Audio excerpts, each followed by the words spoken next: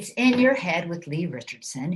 And recently I was interviewed by Sandra Beck with Coach Talk Radio, and such an interesting conversation. Lots of good information about the brain. Take a listen, and I'll be back next week. Hey everybody, this is Sandra Beck and we're here at Coach Talk Radio. We've got such a great guest today. We're going to be talking with Lee Richardson of the Brain Performance Center. And I'm always excited to go out of the area. You know, we're here based in Los Angeles. We have our New York affiliate, and we're going to go to Texas today. And we're going to talk with this lady about brain health. We're going to talk about neurofeedback. We're going to talk about all these cool things that you might have heard about, you know, and how they can help you or help your family members or your kids. So I'm so excited to have her here today. If you want to look her up online while you're listening, go to the brainperformancecenter.com. Don't forget the THE on there. You'll be glad you did. And Lee, welcome to the show. I'm so excited to talk to you. Thank you, Sandra. Thank you for having me, and I'm excited to be here. Well, you know, I've got to ask you, because, you know, we all have brains. I get that. And I'm a big zombie person, so I think brains are fun anyway. Don't want to eat them, but they are, you know, a big part of our culture, you know, and we hear a lot about brain health and what our brains do. But, you know, we go to the gym to work out our muscles. We go to the nutritionist to find out what to eat. What do we do for our brain, and why does brain health matter? And what is brain health for that matter? Well, brain health matters because everything you do, you don't do, how well you do it, depends upon the health of your brain. So if you're struggling getting through your day, because you're all of a sudden feeling irritable or grumpy, or if you're having a hard time focusing or concentrating, or you can't sleep at night, all of that is based upon what's going on in your brain, how that brain is wiring and firing. And it's important to know that you can get that brain, you can change the way that brain's wiring and firing and get it into a regulated state. Okay, so it is like a muscle, or it is like something that we can actually work with to make better. We're not just stuck with the brain we got. Absolutely. You know, there's 4 things that puts a brain into a dysregulated state. And I honestly believe that at some point in our life, everybody's brain will go dysregulated for a little while. And the first is genetics. You know, brain waves are just as genetic as how tall you are, what color eyes you have. And, you know, it's just up in the last decade that people have started talking about things like anxiety or depression or OCD. Before, we had the mentality, you know what, just suck it up, power through it. We were ashamed of it. We felt guilty about it. And we're just now understanding that brain health, mental health matters. It's just as important as your physical health. Well, and I think that's so interesting because, you know, when I was growing up, people would say, oh, you know, that boy ain't right, or that mama, she was so poor growing up, her brain didn't grow right. You know, these were the things, you know, that we heard. And I always thought, like, you know, brains are a fixed thing. We're given one, you know, that's kind of, you know, what we're driven with. But what I've noticed the 50 years that I've walked this planet, Lee, is that under times of extreme stress and after times of extreme stress, after the birth of my kids, now going through a form of chemotherapy for a cancer that I have, I noticed I'm forgetful. Like, our brain changes and functions differently under different circumstances. And I only say that because that's what I'm experiencing. It absolutely does. And I think that instead of just thinking it's my problem, I've messed something up, people need to stop and say, you know what? My brain health is important. And I need to check on that. I need to sometimes you ask yourself, are you having a good day? Self-check. When's the last time that you felt happy? Self-check. Are you more irritable than you should be? Because in today's world, we're in charge of our own health. Right. You know, it used to be that we trusted the doctor to manage everything for us. But today, we have to be in charge of our own health, and we have to step up. It's a different world we live in. It is. And it's not as simple as I used to have this thing where if I could remember the Battle of Hastings was 1066, I haven't lost my mind. Like, I have the one fact, as long as I remember that, I'm okay. Now I know it's very different. Can you share with our listeners, how did you get involved in brain health? Nobody wakes up one morning and goes, I'm going to be a brain expert. It usually evolves out of a story. Well, it absolutely does. And I think personally, after spending 2 visits in ICU with brain injury, that I realized how important brain health was. But it was more about what was going on with my son that led me down the path to find neurofeedback. And that is, when he was in 2nd grade, he was hit by a car. And of course, we went to the emergency room and we got through it. He gets in 5th grade and he just turned 32 today. And so this was a long time ago. He gets in 5th grade and he said, Mom, I need help. Well, of course, what can I do for you? You don't understand, Mom. I really need help. Okay, how can I help you? He said, my brain doesn't work anymore. He said, I have ADHD. I said, well, I don't know what ADHD is. How do you know what it is? Well, I've been on the internet. I was like, okay. So we talked about it.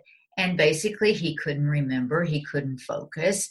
And what really scared me was his self-esteem and his self-confidence was just heading down at the speed of lightning. I don't care if you're an A student, but I do care if you don't have any self-confidence and self-esteem's low. So I said, no problem. I got this. I'll go to the school and I'll talk to the counselor, which I did. And, I explained the situation. She said, there's nothing wrong with your kid. Your kid doesn't have ADHD. And I said, okay, well, how can I help my kid? And she said, well, he doesn't have a behavior problem. He's never failed anything. The only thing I can think of is, maybe you ought to consider putting him on Ritalin. Oh. And I said, well, Ritalin is speed. And why would I give my child speed if there's nothing wrong with him? And her response was, well, that's the only thing I know.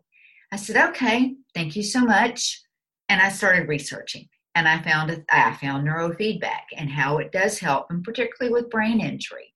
So I put him in the program. And after 7 or 8 sessions, I thought, I can see a spark in his eye. I can see a smile on his face. I think that I need to do this. And after the first time I was in ICU, I completely lost my sense of smell. And when I did neurofeedback, I got that sense of smell back. Wow. And you have to smell something before you taste it. Right. So what is neurofeedback? I've heard the word, I kind of know how to spell it. Neuro's like brain, feedback. Like what does it mean and what does it do for people? Well, I'm constantly struggling with how to answer that question. And I had a client that we had a conversation just yesterday and we recorded it. And I think it would be a great time to just interject that in because he described, why he did it, how he found it, what it was like for him, what advice he has to share. So let's share that with others. Hi, it's Lee at the Brain Performance Center. At the Brain Performance Center, we work with people that have ADHD, anxiety, depression, OCD, autism, addiction, the list goes on and on. All of those are a result of what's going on in your brain or what's not going on in your brain. And neurofeedback is the foundation of treatment that we use in every case. My biggest challenge is getting people to understand what neurofeedback is and how they can benefit. I have a client, and we've had such great talks about neurofeedback, and he has been kind enough to offer to share his information with us. And I'm so thankful for that. So just to kind of start off, what made you decide that neurofeedback would be good for you? Sure. So I guess there are 2 reasons. The first is I didn't want to put a Band-Aid over my challenges. I wanted to go to the root cause and fix it at the core. And neurofeedback allowed me to do that. That's part 1. And then part 2 is I knew the brain I was born with didn't have to be the brain I lived with. And neurofeedback, using the power of neuroplasticity, has the power to transform and change that. And so those 2 things were, I guess, the reasons why. So can you describe what the process was like? Was it painful? Sure, yeah, I guess. So I came in thinking maybe it'll be a little bit painful. I was a little bit nervous. But after experiencing it, it was transformative. It was simple. It was easy. After 2 sessions, I felt extremely powerful change. And then spending the rest of the time with you and your team to kind of hold that change was also really interesting, and experiencing that was really powerful. Thank you for mentioning that, because what I tell people is around 6 or 7 sessions, you should start to feel some difference. And a lot of people like you feel it even sooner. Yeah, I felt it after the first 1 or 2 sessions, and then kind of building it up and kind of experiencing the holding it in after 6, 7, 8, 9, 10, was really powerful. And you make another good point. It is a commitment, because creating change in the brain is easy. Getting the brain to hold the change exactly is where the commitment comes in. And you're going to be doing 19, 20 sessions, and then you'll be done. Yes, I look forward to that. So can you recommend, or do you have any advice to share with anybody that's thinking, could this help me? Should I do this? Sure. So I definitely have a lot of advice, but I guess one simple advice is something very simple. Is I didn't want to allow the troubles and the issues I faced to define me. I wanted to allow it to transform me. And Tony Robbins has a quote: "If you do what you've always done, you're going to get what you've always gotten." And I knew my brain was the engine that powered my life, and I wanted a new brain, a more powerful brain, so I can create new results and be better and perform better, so I can be the best version of myself. So thank you, Lee, for helping me do that.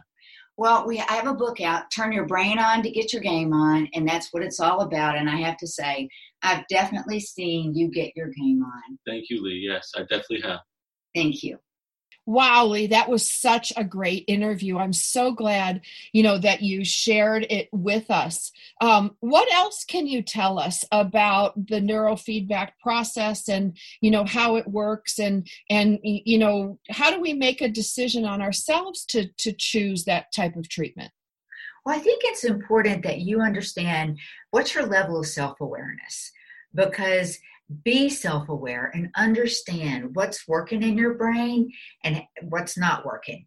And if you're struggling every day to get up, to get through your day, that's not right. And you're entitled and you deserve to have a healthier perspective on life. But the hard part is facing it and saying, I'm not okay. It is perfectly okay to not be okay. And I think many of us have a hard time accepting that.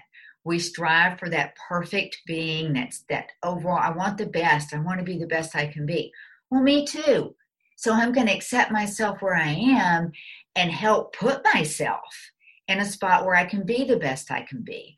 With neurofeedback, what you're doing is the first thing I do is I do an assessment and I determine what's off in that brain. I look at it from a neuroplasticity level. Neuroplasticity is a brain's ability to change. And then I look at it 3 different ways. We all have slow, medium, and fast waves going on in our brain, and we need them all, but we need the right amount. And we look at how the brain shares information. That's coherence. And it doesn't matter to me if it shares too much or not enough. It's dysregulated. And then we look at the timing. And the timing sometimes is so obvious because people that the timing's too fast, they're the ones that, excuse me, I just have to tell you this, excuse me. You can see it. You can see it in their behavior. And looking at that, and with technology and the software that's been developed, the answer to what's going on in that brain is in the data. And you can slice and dice that data so many different ways, and you can match that up to what behavior that person wants to change. And we work off of treatment goals because I honestly believe whether you're 5 years old or 50 years old, if you don't know what you're looking for, you're not going to find it. So what are your treatment goals? How do you want your brain to work better? And of course, I do an assessment that gives us some objective data that we can measure against, because nothing's better than when after you do 15 to 20 sessions, you come back and you see your brain's 300% better. Mm-hmm. In that area. Nothing puts a bigger smile on people's face. Well, and I think too, it's one of those things like, I liken it to when I went to therapy after my marriage ended and my mom died, all within the same year.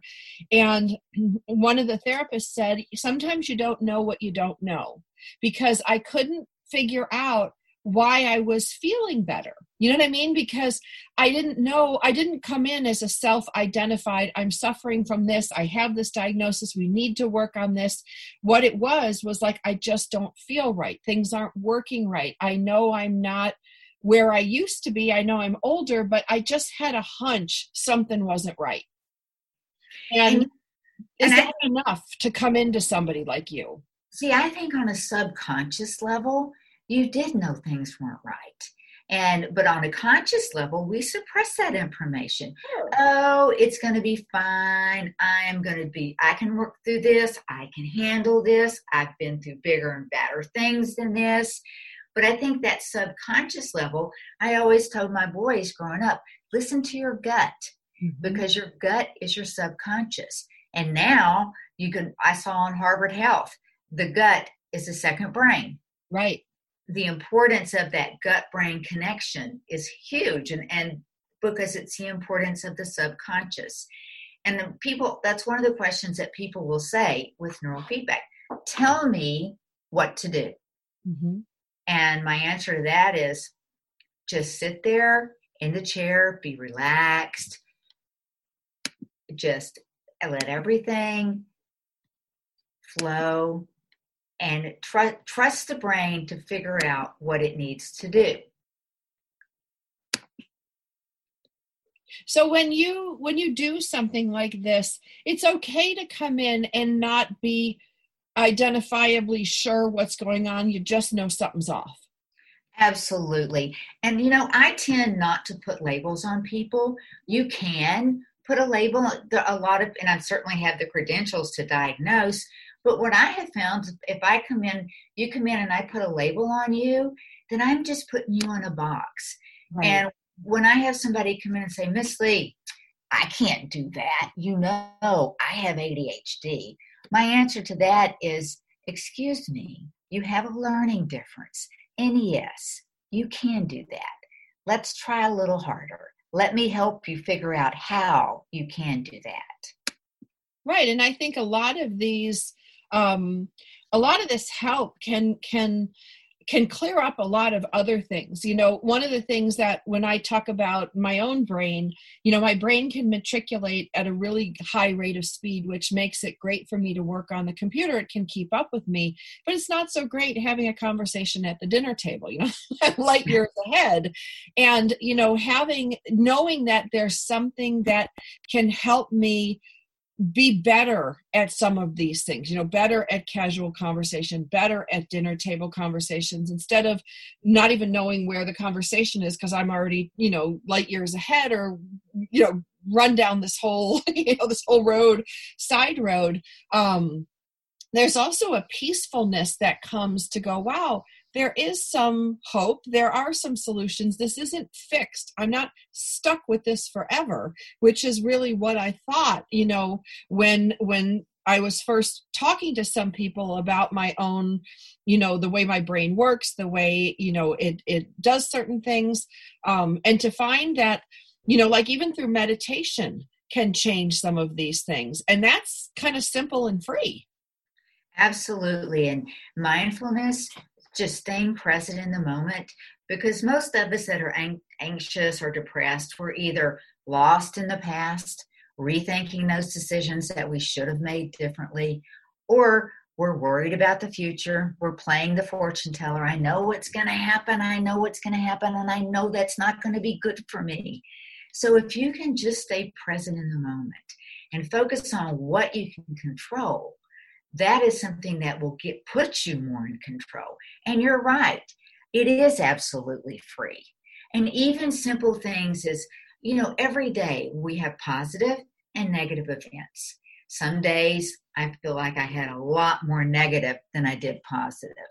But research shows that on most days we have 3 times more positive than we do negative. But what are you paying attention to? Right. It's a choice. Are you choosing to pay attention to the negative? And how much time are you spending paying attention to the negative? So that's something that people can do just on their own. I'll ask clients, I want you every day to write down 3 good things that happened. And they're not big things. They're not huge. You ran in the grocery store and there was nobody in front of you. You got in and out so quick. Or you got a really nice email from someone. Or someone reached out to you on Facebook. Just simple things that just put a smile on your face. Well, sure. And I remember, Lee, many years ago, I went to Salt Lake City for a week-long course from Franklin Covey on time management. Marriott Corporation, who I was working with at the time, sent me there. And, I really like time management. I like all this stuff. And the guy had us do this exercise, which was so simple. And I just want to share it with our listeners today. And I want your feedback on it. He had us take a piece of paper, and mine was orange. Everybody got a colored piece of paper, and then we weren't going to come back to hear the speaker until like the next day, the next afternoon. He made us carry it with us with a pencil, and we had to check off every time we thought something negative, critical, or something negative and critical came out of our mouths.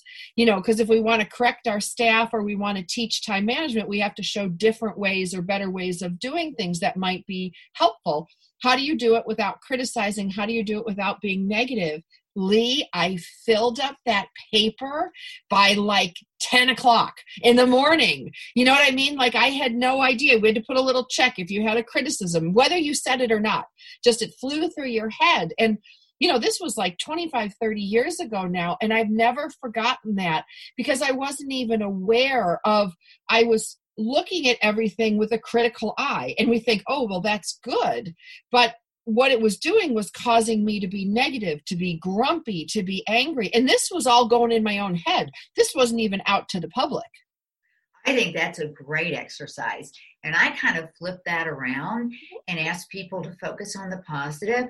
I'll ask them to describe the best possible self they can be. And sometimes, particularly with adolescents, they may have a hard time with that. And I'll say, okay, draw me a picture. Show me what the best possible self would look like. Oh, check out those biceps. So are you thinking that you want to start working out more? And, putting that focus on the positive. Because I think we all are in that critical mode.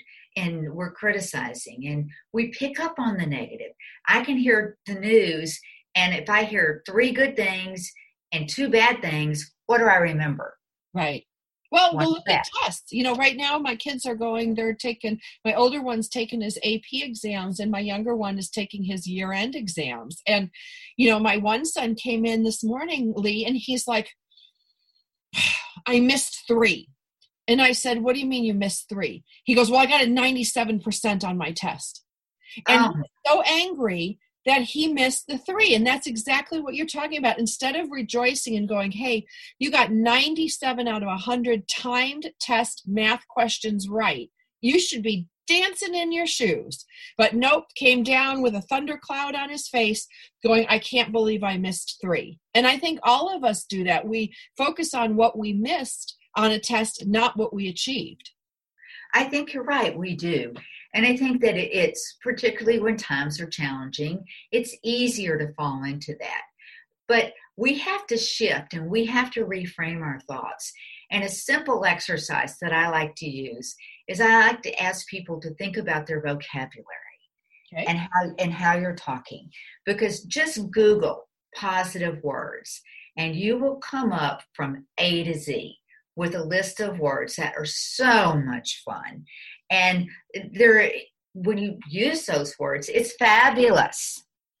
Instead of, it's right now. I'm going to do that while they even separated positive words that start with A or start with N. Like, that's a big deal. I think I need to print this out and put it on my wall because these are fun words.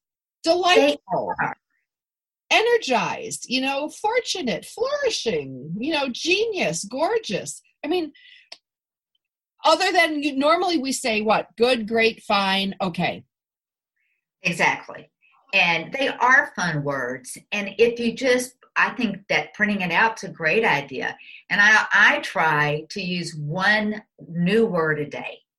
Realistic, I'd like to do more, but if I can just use one new positive word a day, that gives me something to smile about. And it makes me more interesting to talk to. Absolutely. And Lee, if I said like, hey, great idea, you're like, oh, okay. But if I say, wow, that's impressive. Like, Yeah.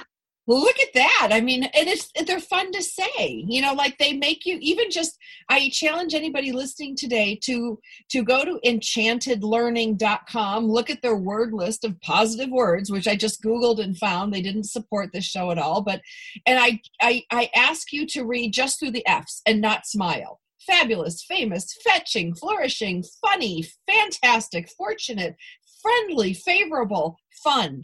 How can you not feel good even just reading those words? They change your state.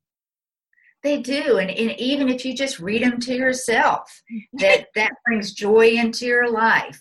And there are so many things that we can do, that we can put that positive energy in our life. We don't all necessarily have to go through a program. We all need mental resilience. And that really is the ability to cope. And a lot of what we do at the Brain Performance Center does focus on mental resilience. But a lot of the homework that I give are just the things that we've talked about, and they're things that you can do on your own. Well, and I love that because, there's some really prosaic needs, I think, for a company like yours. We have a situation going on in our little town where one of the 16-year-old girls, who's just a delight, had a fight with her mom. She parked her pickup truck at her aunt's house down the street, and then she decided to go for a walk to blow off steam. And we live in the high desert. Well, she got lost. The sun went down. It was dark. She left her purse in her truck and her phone in her truck, had her keys in her pocket, never intending to scare the you-know-what out of the entire town where everybody's looking at for her social media. And she did. She got lost in a canyon, eventually came out on a road and was okay. And, it was a simple mistake that a teen girl made that escalated to upset a whole town. And when she contacted me after, she was crying because she's like, everybody's mad at me. Everybody hates me. I screwed up, and I tried to flip it around going, look at how much you're loved. Look at how much we care. The whole town stopped to look for you, and that it's okay to make a mistake. And that's why I want to ask you today, when we make a mistake, we all do. Some of them are bigger than others. This one was a whopper. People are going to remember the time in COVID where everybody went out, looking for this little girl. And, she has to live with this. And we have to live with the mistakes we made. How does that affect our mental health? How does that affect our brain performance? Well, you get those negative thoughts going, and that depends upon how your brain is working, because left side of your brain is logic, right side of your brain is emotion, right down the middle of your brain, there's a functional neural pathway, the cingulate gyrus. And if the brain is dysregulated along that pathway, once that loop starts looping on a conscious level, you can't stop it. It's just the way the brain is working. And it needs to work that way. The back of your head is where you process everything. So you've got to take that information up to the frontal lobes, where you use it and you apply it. So, and we all make mistakes. And I have no idea when the day will be that I don't make a mistake. Some are laughable, some are bigger than others. But what we have to do is, if our brain is working right, we have to accept the fact that we all make mistakes. We got to lean into it. If you can get a laugh out of it, I always say, laugh at yourself. And when you hurt people, apologize. Recognize that mistake. I know the impact that this had. And I know I can't go back in time and I can't undo it. But I do want you to know I'm really sorry. I am sorry are very powerful words. Absolutely. Not only for the person hearing them, but for the person saying them. You're very, very correct. Yeah. I mean, because I think for some people, apologizing is pretty easy. I've never had a problem apologizing. I maybe messed up so many times it doesn't, it's just a common occurrence. But there are some people on this planet that take themselves extremely seriously and almost never apologize. Or if they apologize, they do that awful, I'm sorry you feel that way. I was married to someone like that. I'm sorry you have the problem. I'm sorry you are experiencing this. That's a tough one to get around. And that's where, like, I kind of get confused between mental health and brain health. Like, are they the same? Are they intertwined? Like, what's the difference between brain health and mental health? Well, when I think of the brain health, what that means to me is how's that brain wiring and firing? And how those neurons and dendrites communicating? And how are those neurotransmitters that come from your brain, from your gut, the chemical synapses that they're making? That's your brain health. When I think of mental health, that's your mind. And the mind that's the thought process. But if you don't have good brain health, I don't care how much you work on good mental health, you're not going to fix it. So when you think about a computer, the infrastructure that computer runs off of, the hardware, that's the brain. The software that allows that computer to do all those cool, really fancy things, that's the mind. So if your hardware is not right, which is the brain, your software isn't going to work. And that's your mind. Wow. I love how you put that, because, it is hard. I don't think we don't, as a culture, especially, we don't really think about our thoughts. You know what I mean? Like, we're taught to think things, schools teach us to think a certain way, to think things. Religious institutions teach us thoughts and how we should think, even how to pray, like we look at some of these things. And I don't know what happens in life. I see it with some of my PTSD military friends. I see it with some of my friends who have experienced trauma in their life over, natural disasters or things that have happened in the home, or, illness or accident. And then all of a sudden they're like, wow, I can actually think about my thoughts. I'm in control of my thoughts. Like, I think there's an aha moment with most people, because I don't think that's common knowledge. I don't think it is either. And I think it's confusing to people because, and I've had so many people come in and say, I've spent 10 years in therapy and I'm no better. What makes you think that you can help me? And my response to that is brain health. Turn your brain on to get your game on. And, I actually wrote a whole book. That's the name of the book, Turn Your Brain On to Get Your Game On. And I wrote that book for people to understand that how the brain works and how it doesn't work and how that plays out in life. We all have emotional influencers, grief, depression, anxiety. We all learn differently. We all respond to what's going on in the environment. Some people, when the weather gets really cold and dark, it depresses them. Mm-hmm. And there's a lot about lifestyle choices that we make, but all of those things have an impact on your brain. And just understanding, it's not just me. Everybody's brain at some point in time gets dysregulated. Well, sure. I can tell you, when I was going through divorce and it was high conflict and it was over 3 years and my mom was diagnosed with breast cancer and then she ultimately died after, 3 years, all this stuff came to a confluence and my 2 dogs passed away after 15 years. I was just a mess. And I would be so angry with myself because I couldn't do something as simple as pay the bills. Sometimes I'd forget to sign the check. I wrote a PG&E check to, AT&T, and I put checks in the wrong envelopes, really simple, rookie mistakes. And this is somebody from a college professional who runs a tech company, and I was so thankful for Judy Brizentine's book, Stunned by Grief, because it said confusion is normal. When you're under great grief, you're going to make mistakes. You're going to do these things. Because I thought I was flipping losing my mind. I think you're not the only one. And grief is something I think that is so unprocessed by us all. I know that I've recently lost a dog. And my Miss Pickle, had her for 13 years. And just in the last 6 weeks had to kiss her goodbye. And finally said, it's okay. Because one of my friends said, well, it's not like you lost a kid. And I said, no, it's not. But then I stopped and thought about it, and yeah, it is. I was just going to say, I have friends who are childless by choice, who have a child dog, a four-legged friend who, when that dog had to be put down, experienced almost the same reaction to the same depth as my friend Janet, who's my co-host on Childhood Cancer Talk Radio, when she buried her child. Now, I know a lot of people will argue, and they might come after me with nasty comments on social media, that a dog is not a child. But the fact of the matter is, it's not about the dog, the child, the house, the boat, the company. It's about your relationship with whatever it is you've lost. I've had friends who are devastated by the loss of their company. They were single. They chose to run this company. They put their entire life in it.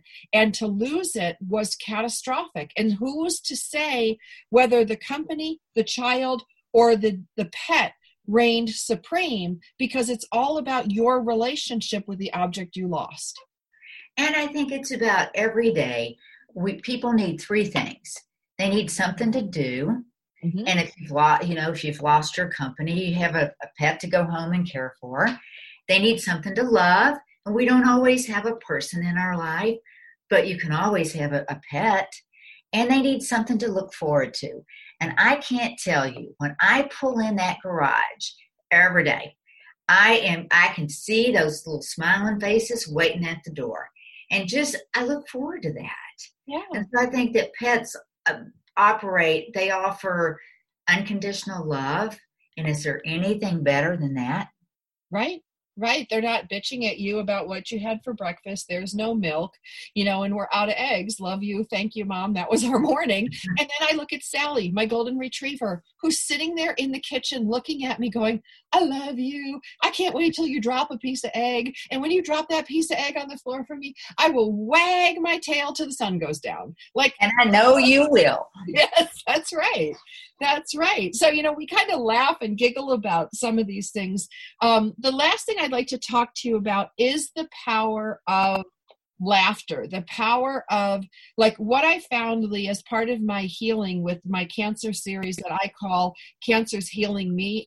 Cancer's Curing Me. I'm not curing cancer, because I'm using cancer to clean up areas of my life that really needed adjusting. Things I couldn't do easily. Now with the cancer diagnosis, it's like, boop, can't do that, gotta sleep. Boop, can't do that, gotta go to the gym. Boop, can't eat that. It's very black and white now for me. But one of the things I'm noticing is I bought with my kids all these funny movies, these funny TV shows, and I will go to bed every night. Before I go to bed, I'll watch an old Friends, a Big Bang Theory, something Frasier that makes me laugh. And I drift off to sleep Sandra? To sleep. Yes, we're going. I drift off to sleep in this perfect world of watching a funny movie or funny TV show or reading a funny book before bedtime. And I find that my whole everything changes. So what happens to us when we laugh, when we watch something funny? What does it do for our brain? What does humor do for our brain? Well, I think humor does the same thing that when we do something that brings us joy does. And for instance, whether it's watching your Facebook or, used to be with alcoholism and drug addicts, why that becomes an addict is when you do something that gives you joy, your brain releases dopamine. And dopamine is a really good feel-good transmitter. Oh, and then those little nerve cells, because addiction's a brain disease, and for some that have that brain disease, those little nerve cells get mixed up. I like it, I want it, I need it. So with humor, I think it does the same thing. You're releasing those chemicals, that dopamine, all those neurotransmitters that really make you feel good. And that makes you happy, and that's what you experience. I love that, because I do. The kids and I watch funny dog videos, funny pet videos. We try to end our day on a positive note. So I'll bring out my iPad and, we'll watch cats falling off counters or, dogs dancing around and falling over for a treat. And, we all laugh. And it's so simple, but it's amazing how alert I feel after a good laugh. And I think sharing that laugh with somebody, that's a bonding experience. And when you're bonding, we can talk about that oxytocin that the body starts putting out. So laughter, sharing, pleasure, all of that creates good chemical synapses in our brain. Gotcha. So Lee, how do people find out more about you, and how do we get a copy of Turn Your Game On to Get Your Brain On, or what's the Well, you can find Turn Your Brain On to Get Your Game On Amazon, or you can find it on my website, thebrainperformancecenter.com. We're on Facebook, we're on Instagram, we're on LinkedIn, and I'd just like to say that I offer a 30-minute complimentary consultation, and I'm willing to talk to anybody. I have 30 minutes to give. If I can answer some questions and just give you a little bit of peace about yourself, that's time well spent for me. Anybody that's interested in that can call 214-329-9017, and Bismarck will be happy to take care of you. Now, do you have to be in the Dallas, Texas area to work with you? Well, you do, but I have people that come in from all over town, and I have an intensive program that they do. They'll come and they'll stay for 10 days, and we'll be able to get everything done within those 10 days. So some people do it in town, and some people come from all across the United States. Oh, wonderful. That's good to know.